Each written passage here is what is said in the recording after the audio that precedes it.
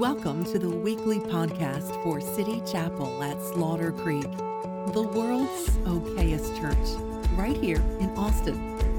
Get to know us better at citychapelchurch.com.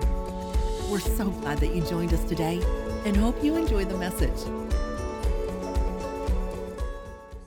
And we're in a sermon series called It's in the Mountain. And we've been looking at a popular passage. Even if you've never been to church, you've probably heard about this passage. It's the classic story of Abraham. Abraham sacrificing his son, or almost sacrificing his son. God asks Abraham to sacrifice his only son. We've been reading that story. So let's go ahead and read that story so that way if you've missed it the past couple of weeks, you can catch up. Genesis 22, there's a few verses here, 1 through 14. We're going to read this story. Sometime later, God tested Abraham. That's where I'm going to preach from today. But I'll keep going so you can hear the rest of the message. But sometime later, God tested Abraham, and he said to him, Abraham, here I am, Abraham replied. Then God said, I want you to take your son, your only son, whom you love, Isaac, and go to the region of Moriah. Sacrifice him there as a burnt offering on a mountain that I will show you. Fascinating scripture. It's a kind of gory scripture. I've never actually preached on this story. I've referenced the story several times, but I find the story itself to be rather disturbing. It's hard to preach about a God who would ask somebody to do this. It says, I want you to sacrifice your son as a burnt offering. And so verse 3 says, early the next morning, Abraham got up and loaded his donkey. And he took with him two of his servants and his son Isaac, whom, when he had cut the wood for the burnt offering, he set out for the place that God had told him about. On the third day, Abraham looked up and saw the place in the distance. He said to his servants, stay here with the donkey while I and the boy go over there. We will worship, and then we will come back to you. We will worship, and then we will come back to you.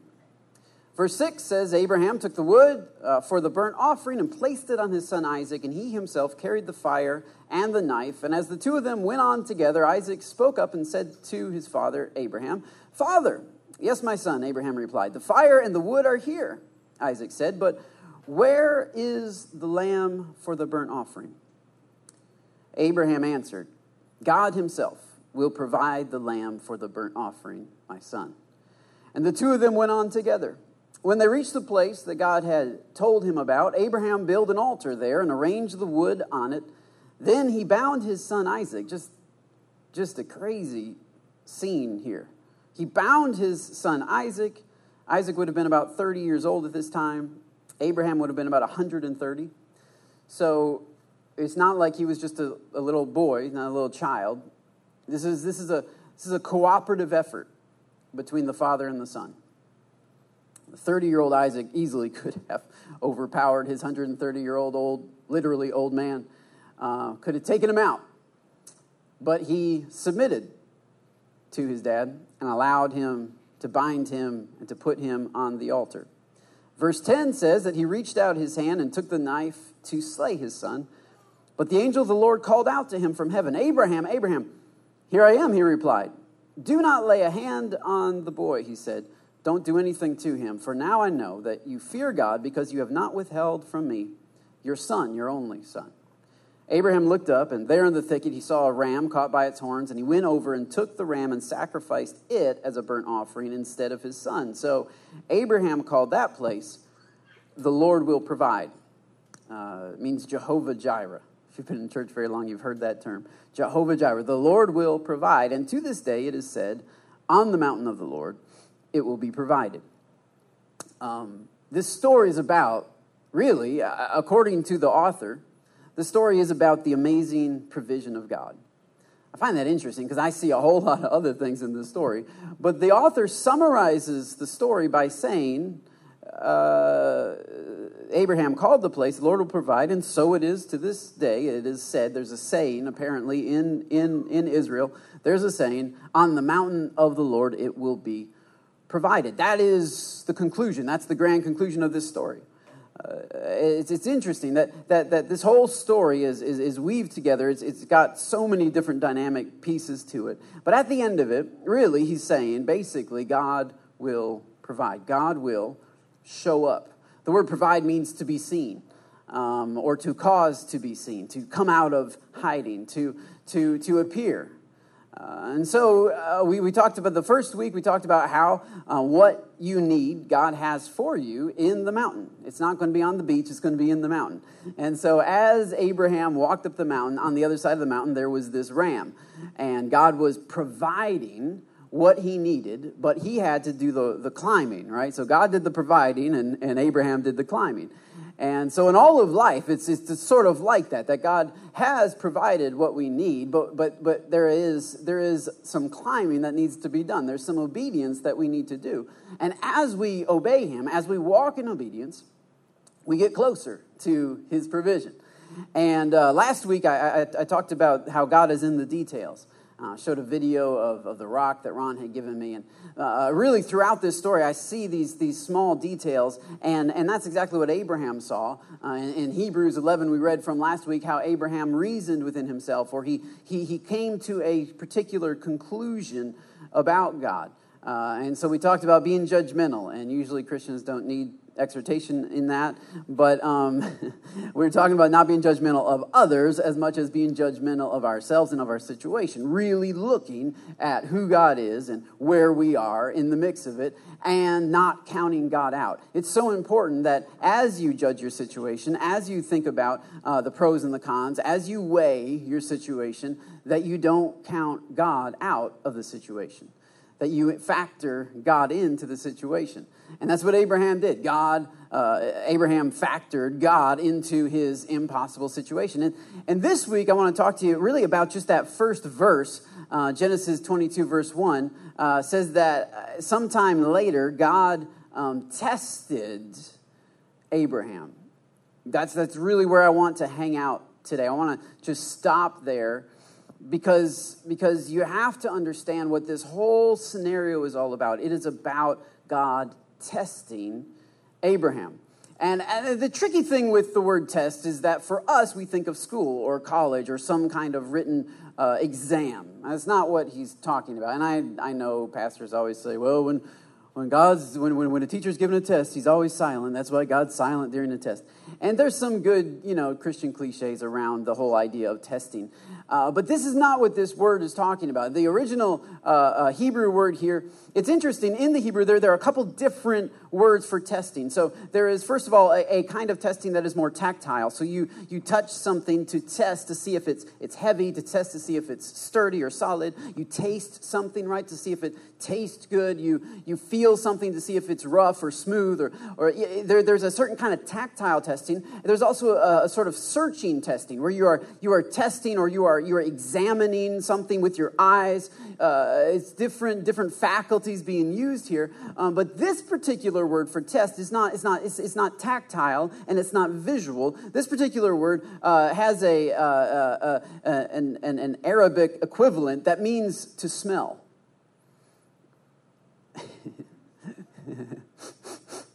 To smell, to sniff. So my sermon title today, if you want to tell the person next to you, is it's got to pass the sniff test. Go ahead and tell somebody next to you. Tell them it's got to pass the sniff test. The sniff test. It's got to pass the sniff. Now I understand this is more of a guy sermon, so some of you ladies aren't going to understand this. But guys, look. Here's the question. Like you see a T-shirt on the floor. How do you know if this is wearable today? Right? You go,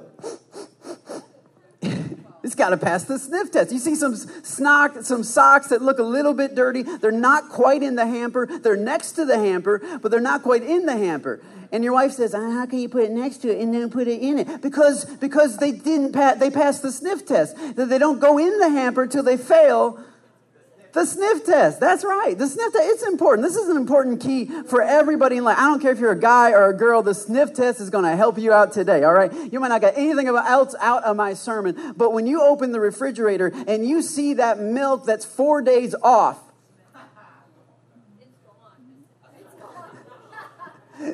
You take the top off. Do a little sniff test. If it still smells like milk, you're good. If it smells like something else, you might want to dump it out. The sniff test has helped me out in life. I'm just trying to give you all some clues, some help. Even as a kid, I always gave the sniff test, like even on food, right? If you're trying a new food that you never tried before.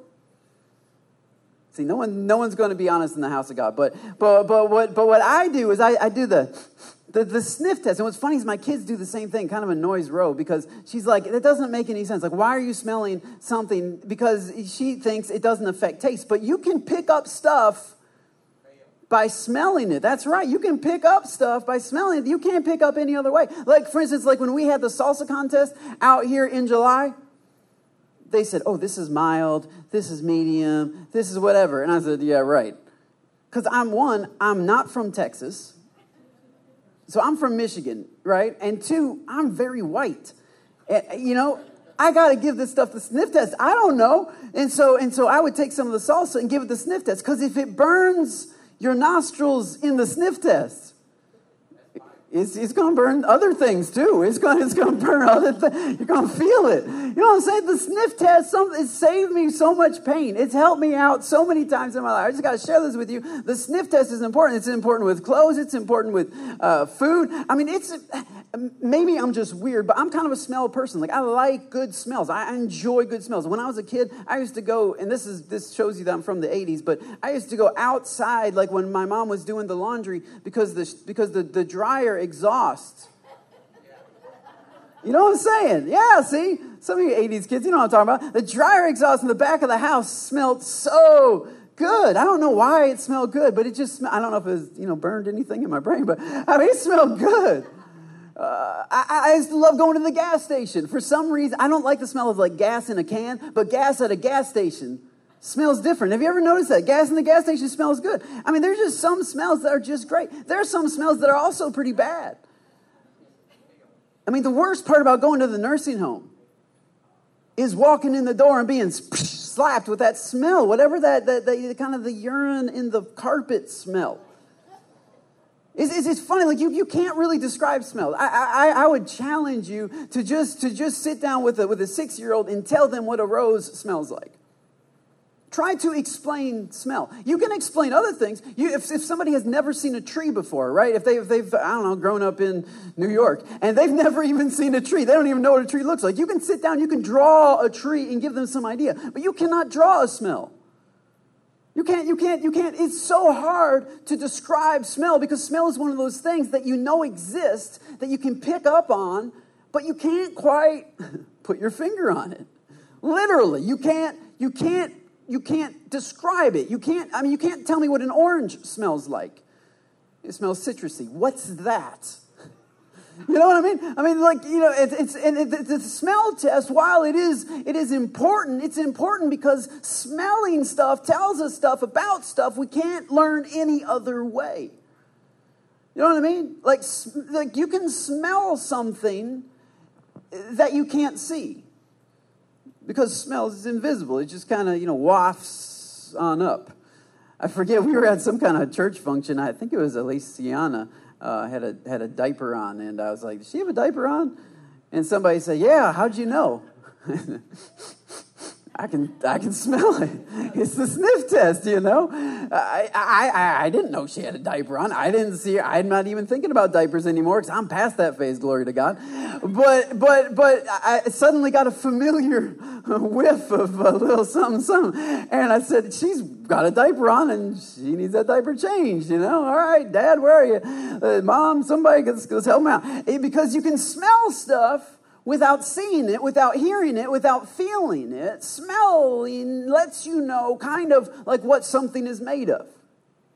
Smelling lets you know what's on the inside that you can't see. For instance, veggie burgers. You know what I'm saying? Like they look like burgers. They are not burgers. It's vegetables all mashed up and with brown food coloring. It's not a burger. It's veggies. Let's just call it veggies. Just veggie, another form of veggies. This is just another way to try to trick people into eating vegetables. But if you smell it, You say, okay, that's the side of the grill that's not for me. That's for Ro. This over here is the side of the grill. It's because you pick up on stuff and smell. And I think that's true in the physical world. I also think that's true in the spiritual world. I think that's also true just even in the social world. You pick up on stuff. There's a certain smell.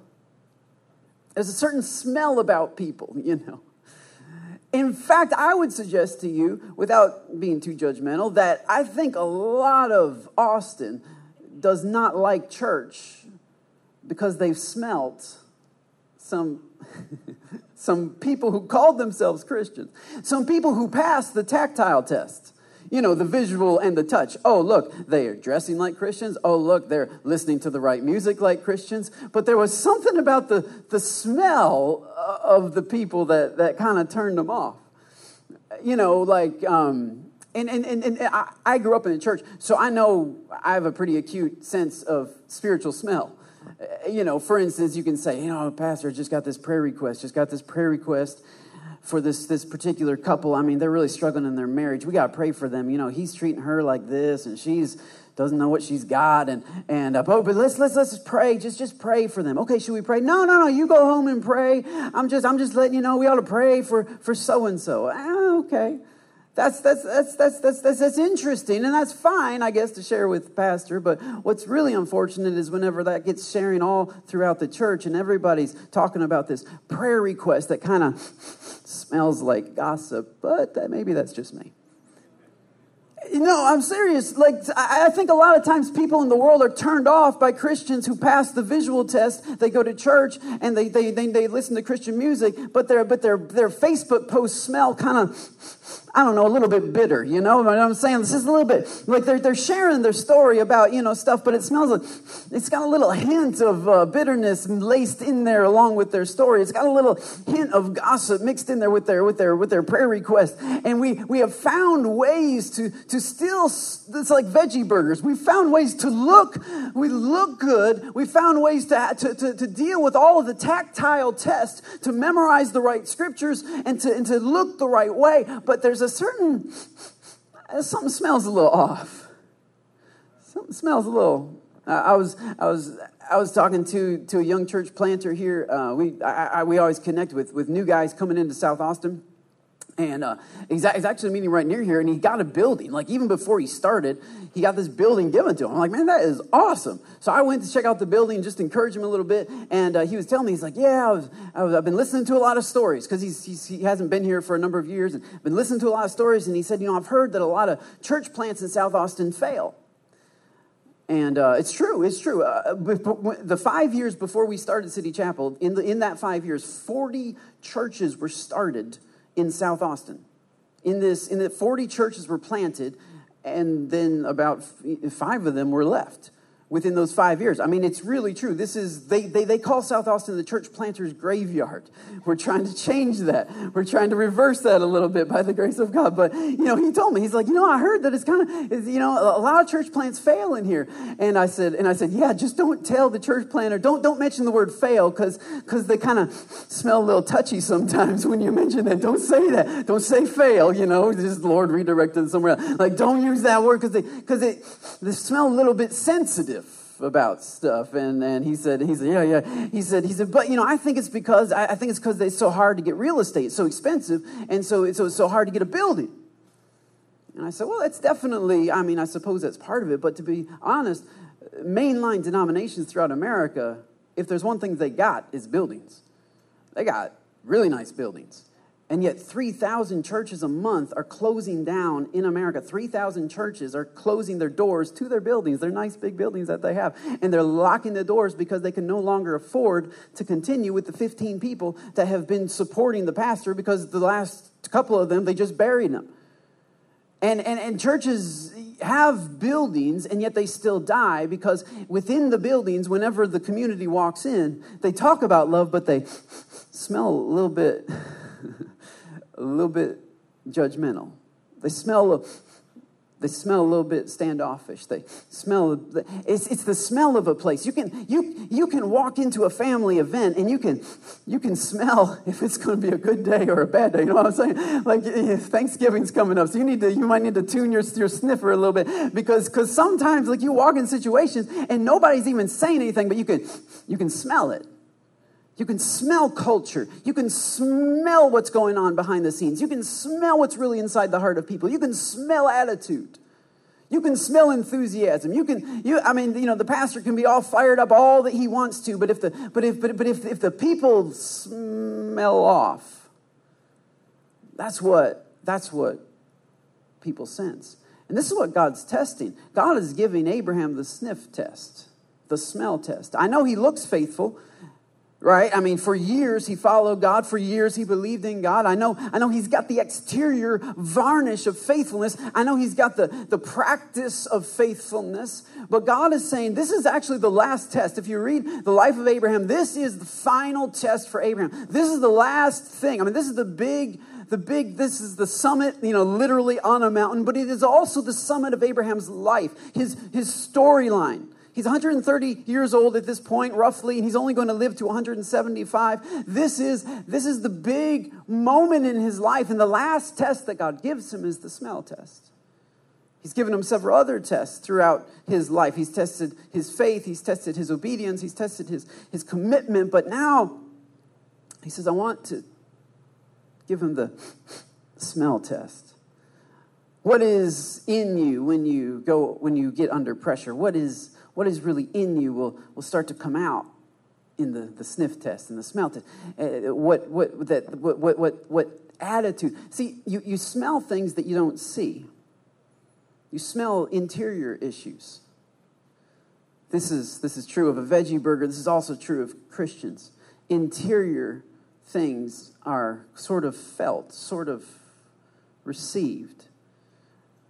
They're not necessarily seen. Nobody stands up and says, I am so humble. I'm the most humble person ever. In fact, anybody who says that, you know immediately, they're not. Yet there are people that you know who you would say are humble. How do you know that? Because they just smell humble.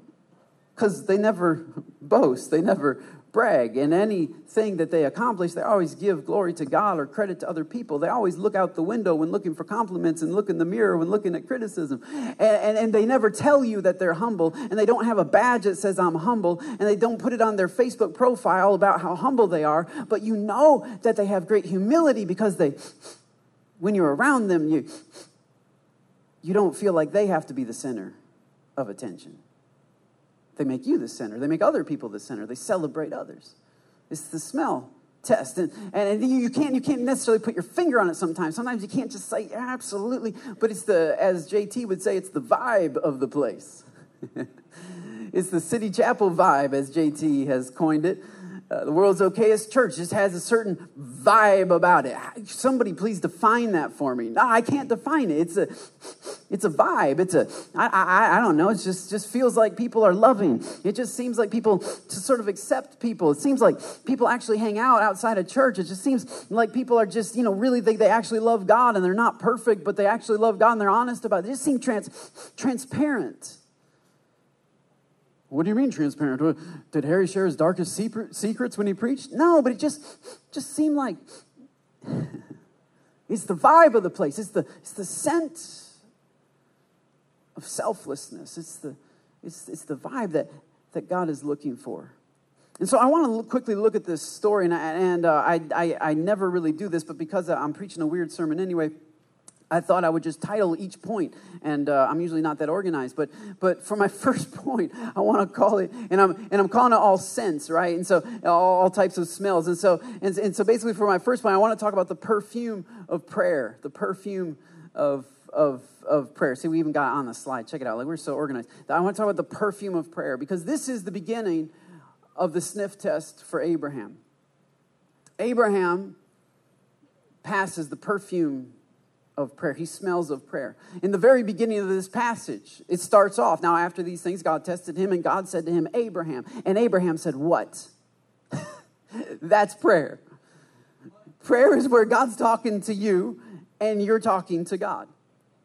And here's the deal. I know Abraham prayed not because of this verse, but because he had a conversation with God. He prayed, and then early the next morning, Abraham got up and did something that he would never have done otherwise. So this is what I've learned. I've learned that being in Texas and really being in America, we've grown up with sort of a cultural Christianity where we're all expected to sort of be Christians, kind of, mostly, for the most part. Especially at our funerals. We're all going to heaven. I mean, it's just everybody is Christian. Everybody, I was born a Catholic or a Baptist or Baptist-costal or, whatever you were born. We identify with that as a child. We identify with this particular form of religion or Christianity. And that's good. It has its benefits because it helps to make a society that's actually a lot better off than it would be. But on the other hand, it's difficult because it sort of confuses people because we use terms that are biblical, but we do use them in a weird way. For instance, people will tell me, Pastor, I've been praying for 3 weeks on this. And I'll say, wow, that's awesome. What has God told you? And they'll look at me funny like, huh? No, God didn't tell me anything. I've just been praying for 3 weeks on this. Yeah, but like, what has God told you? Because you're telling me that you're praying, but what I've come to understand is that culturally we call it praying, but really it smells a little bit like contemplating. Like, I was driving in the car and I've been thinking on this for 3 weeks. And there's nothing wrong with contemplating. It's just not praying. Because oftentimes in the Bible, when people pray, they come out of their prayer meeting thinking differently than they walked in. Okay, fine. So you might have to tuck your toes under your chairs. Seriously, this message is going to help you smell better. So just even if you don't like it, just nod and say, okay, all right, yeah, that's what prayer is. I'm always coming out differently. No, okay, fine. But look, this is what it's supposed to be. This is what it can be. Real prayer. Honest prayer before God is not just thinking about things or contemplating things or considering things or worrying about things. Real prayer is coming into alignment with the will of God. Real prayer, if you don't walk out saying, not my will, but your will be done, you haven't actually prayed about it. You've thought about it. You've considered it. You've weighed the options. And hey, you ought to do that. Do that while you're driving to work, driving home from work. I mean, in your mind, think through. But then pray. Then bring it before God. Then hear a direct word from God and come to a conclusion that you would not have otherwise come to. And here's a good question. If you stopped praying, would your life look any different? If you stopped praying altogether and said, I'm not going to ever talk to God ever again, would your decisions look any different? Would the job that you're working at be a different job? Would the way that you raise your kids be different? Or would it be pretty much the same? Would it be pretty much what you can figure out on your own and just kind of making decisions?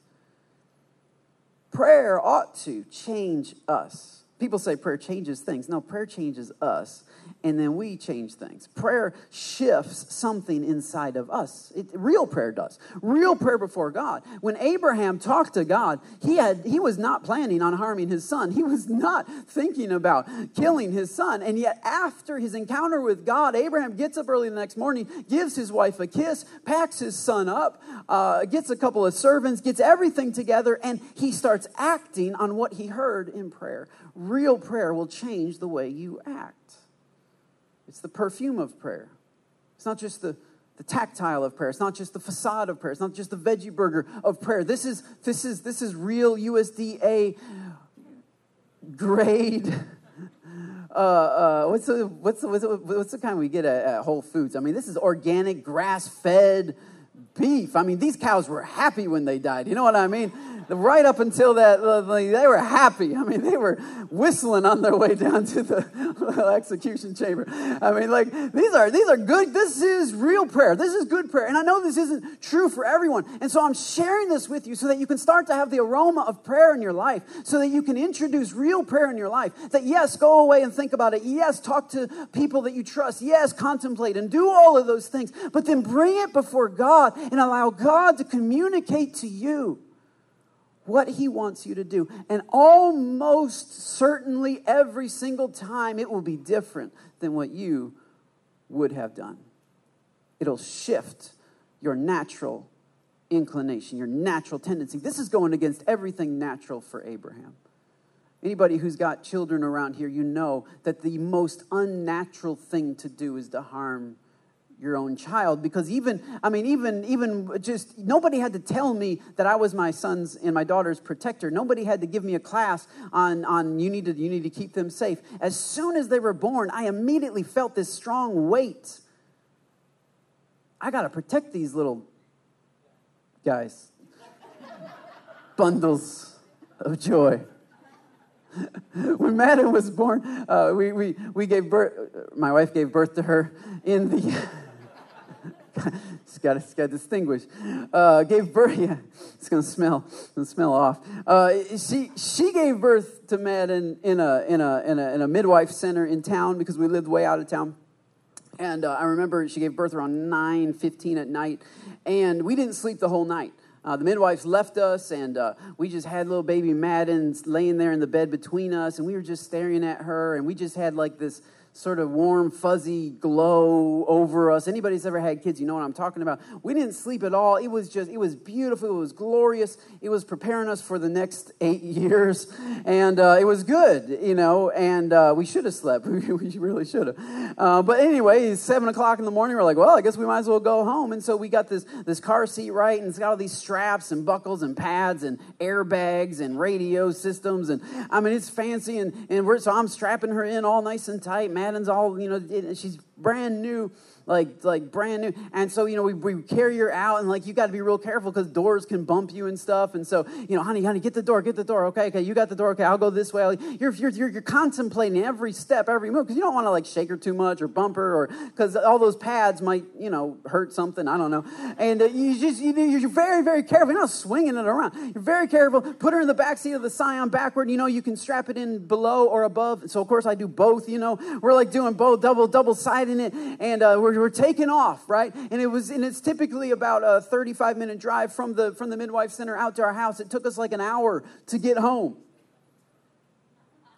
And Rose, we pull in, and Rose did that take a little while? I said, yeah, I don't know what's going on. Was it traffic or something? But then I got thinking about it, and I'm like, well, I never went over 40 miles an hour. That might be why.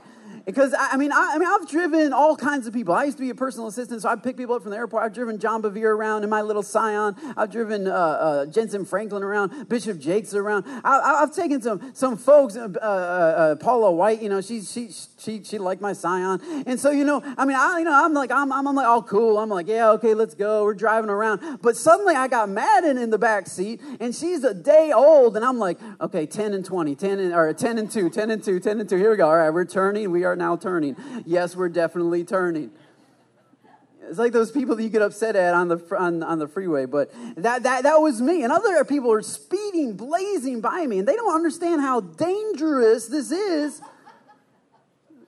And it's just nobody told me that. Nobody even warned me about that. I've always been a pretty fast driver, very safe, but pretty fast, because sometimes you got to be fast to be safe, and I'll just tell you that right now, and it's just what it is.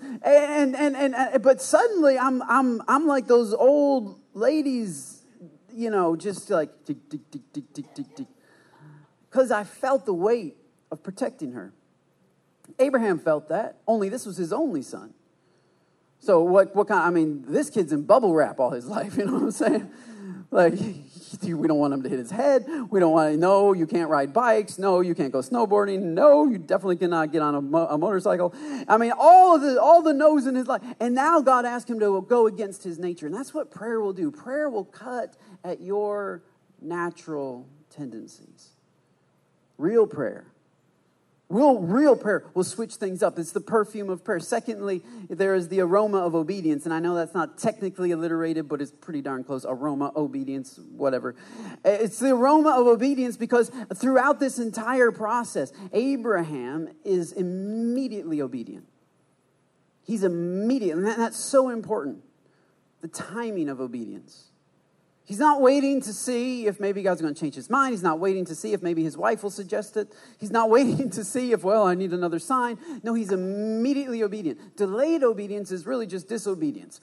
He's immediately obedient. He starts walking immediately. He takes a 3-day journey, about 50 miles from where he was. He saddles up his donkey, gets his son, gets a couple servants to help carry some stuff, and he starts walking. It's interesting that whenever he gets to the mountain after the 3-day journey, after 50 miles of journeying, he turns to the servants and he says, we're going to go forth and worship.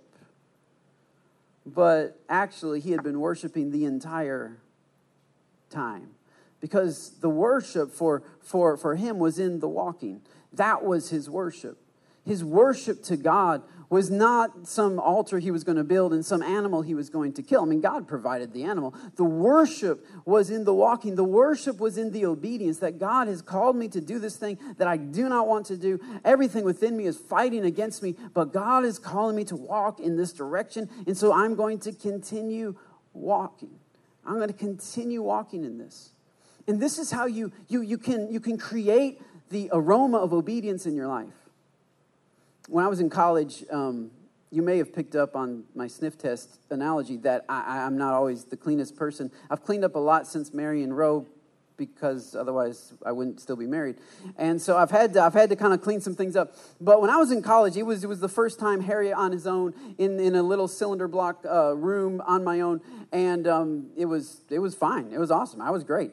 But what happened was I really got into cappuccinos. I don't know if you've ever tried cappuccinos. This was my gateway drug to espresso, which I'm now hooked on. But at college, they had this little cappuccino machine, right? And you push the button and it fills it up. And it's a whole lot of milk, a whole lot of sugar, and a teeny tiny bit of coffee. And I really liked it. I had these little foam cups from the cafeteria. And I always, after class in the afternoon, I would get a little cappuccino and I'd go back to my room, sip on my cappuccino. And occasionally, I would, forget to throw the cup away. And so there was this one time when I had taken the entire cup, filled up, and I forgot to even drink it. I set it back behind one of my little chairs in my room and just left it there for about 2 weeks. And a friend of mine came in, and he wanted to talk, and I said, yeah, man, pull up a chair. Well, he pulls up the chair, he knocks over my cup of cappuccino. Now, what had happened is it didn't really smell that bad because it was in a foam cup, and the froth on the top had hardened, sealing everything within. Worked for me. And when he knocked it over, everything spilled out. So sour milk really is the primary smell. And you only know what that smells like if you've actually smelled it. And there's this massive stain on my little carpet. And they have this thin carpet at college dorms. And I'd never really cleaned stuff up like that before. Or cleaned up much, period. And I said, well, okay. And so I went and grabbed a towel, the towel, folded it up, laid it on top. I thought that ought to take care of it.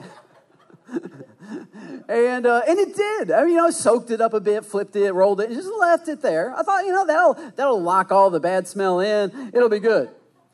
And it took care of it just fine. Now, the towel was a little stiff after a while, but, it pretty much dealt with it, I thought. And it was funny, this is around October, so November comes around, early December, getting ready to go on Christmas break, and I start smelling something.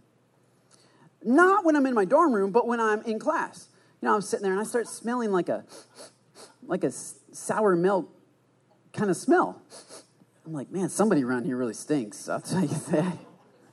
I don't know what's going on, but somebody's... And for the last week and a half of class, I'm smelling this everywhere I'm going. I'm like, who's still in my class with me? Who takes this class and that class? And I keep smelling it, and it's so weird. And so finally, I pack up some clothes because I never did laundry in Bible college. Instead, I would take it when I would go home for my mom to do my laundry. And this is my transparent moment for you all. And I would stuff it all in a black trash bag and bring it, and throw it in the back of the car. And so I drive up home to Michigan, and Christmas break, I open the bag, and this massive whiff of sour milk smell. And I'm like, oh, it was me all along. I smelled like sour milk. And I'm like, that stain, that must be it, you know? I mean, because I had a couple stains, and I was like, I think it's that one. And you know, and so sure enough, my mom does my laundry. I go back after Christmas break. I walk in, and my room smells so bad. I mean, the cinder block walls smell bad. Like everything, my bed sheets, everything. And this is one of the things I learned, is that sometimes you can have like a little bit of disobedience in your life, and you can think that you've covered it up and sort of dealt with it, and it was isolated, it was compartmentalized, it was just over there, and yet somehow the aroma of that starts infecting every other area of your life. Even your relationships, you're like, man, my spouse really stinks. Man, she's got an attitude. I don't know what is her problem. Boy, my kids, man, what's up with my kids? You guys don't smell that good. My church, boy, a small group, you guys, something's going on over here. And it's like the same smell is in every church that you're hopping back and forth to, and the same smell is in every relationship you're hopping back and forth to. Maybe it's coming from you. But I don't have sour milk. I had that one stain that one time, but I've covered it up. It was isolated. It was over here. It's just this little part of my life. Yeah, but the smell from a little bit of disobedience starts infecting the entire room and all of your clothes and all of your life in every aspect. And you don't even notice it because you get so used to the smell. When you sleep in it, when you wake up in it, you don't smell it anymore. It's not until you're out and about. It's not until you're interacting with other people. It's not until that the stench of disobedience starts creeping up. And the way to deal with that is of course, through obedience. In order for me to get rid of the smell, I went home and I asked Mom, I said, so how exactly do you clean up stains like this? And she said, well, you get this thing and that thing, spray it and scrub it and blah, blah, blah. So I did all that. I opened the windows in the middle of January up and all. What we do when we come to Jesus, ask forgiveness. We deal with the stain. He cleans it up like it never happened. And I didn't even have to pay. I got my deposit back because there wasn't even a stain there. So praise the Lord. And the stain's gone. No more towel. I chucked that out in the trash. I got this freezing cold in here, but it's aired out. Everything is aired out. I washed my sheets, my pillow, my blanket. I mean, everything has been washed and clean, and it's sterile, and it's good. Kinda. The problem is that for the first 6 weeks, the smell kept coming back. And I said, what's going on? And that's when I started smelling the walls. The walls even smell. I was like, what in the world? And so I got a better plan. I went to Yankee Candle and bought a whole bunch of these massive, smelly candles. Mom's home-cooked meal pie and some, I don't know, other stuff. And I just started lighting candles. And my room ended up being the best smelling room in the whole guy's dorm. Because I had all these candles around. And then they were like, what's up with all the candles? I'm like, it smells good in here, doesn't it? And they're like, yeah, it smells great. Like, you have to not just extract the bad smell, deal with the stain, but obedience inserts a new smell into your life. Obedience is the candle that gives a new aroma, that gives a new scent, a new meaning to your life, a new aroma. And it doesn't have to be big obedience. It can be as little as simply, I know I ought to be going to church every Sunday, so I'm going to go to church. I'm going to make sure my family's in church. Just little things. It can just be little things. It can just be, I mean, my candles weren't very expensive. They were pretty easy to do. It's the little stuff. It's not always like where to move and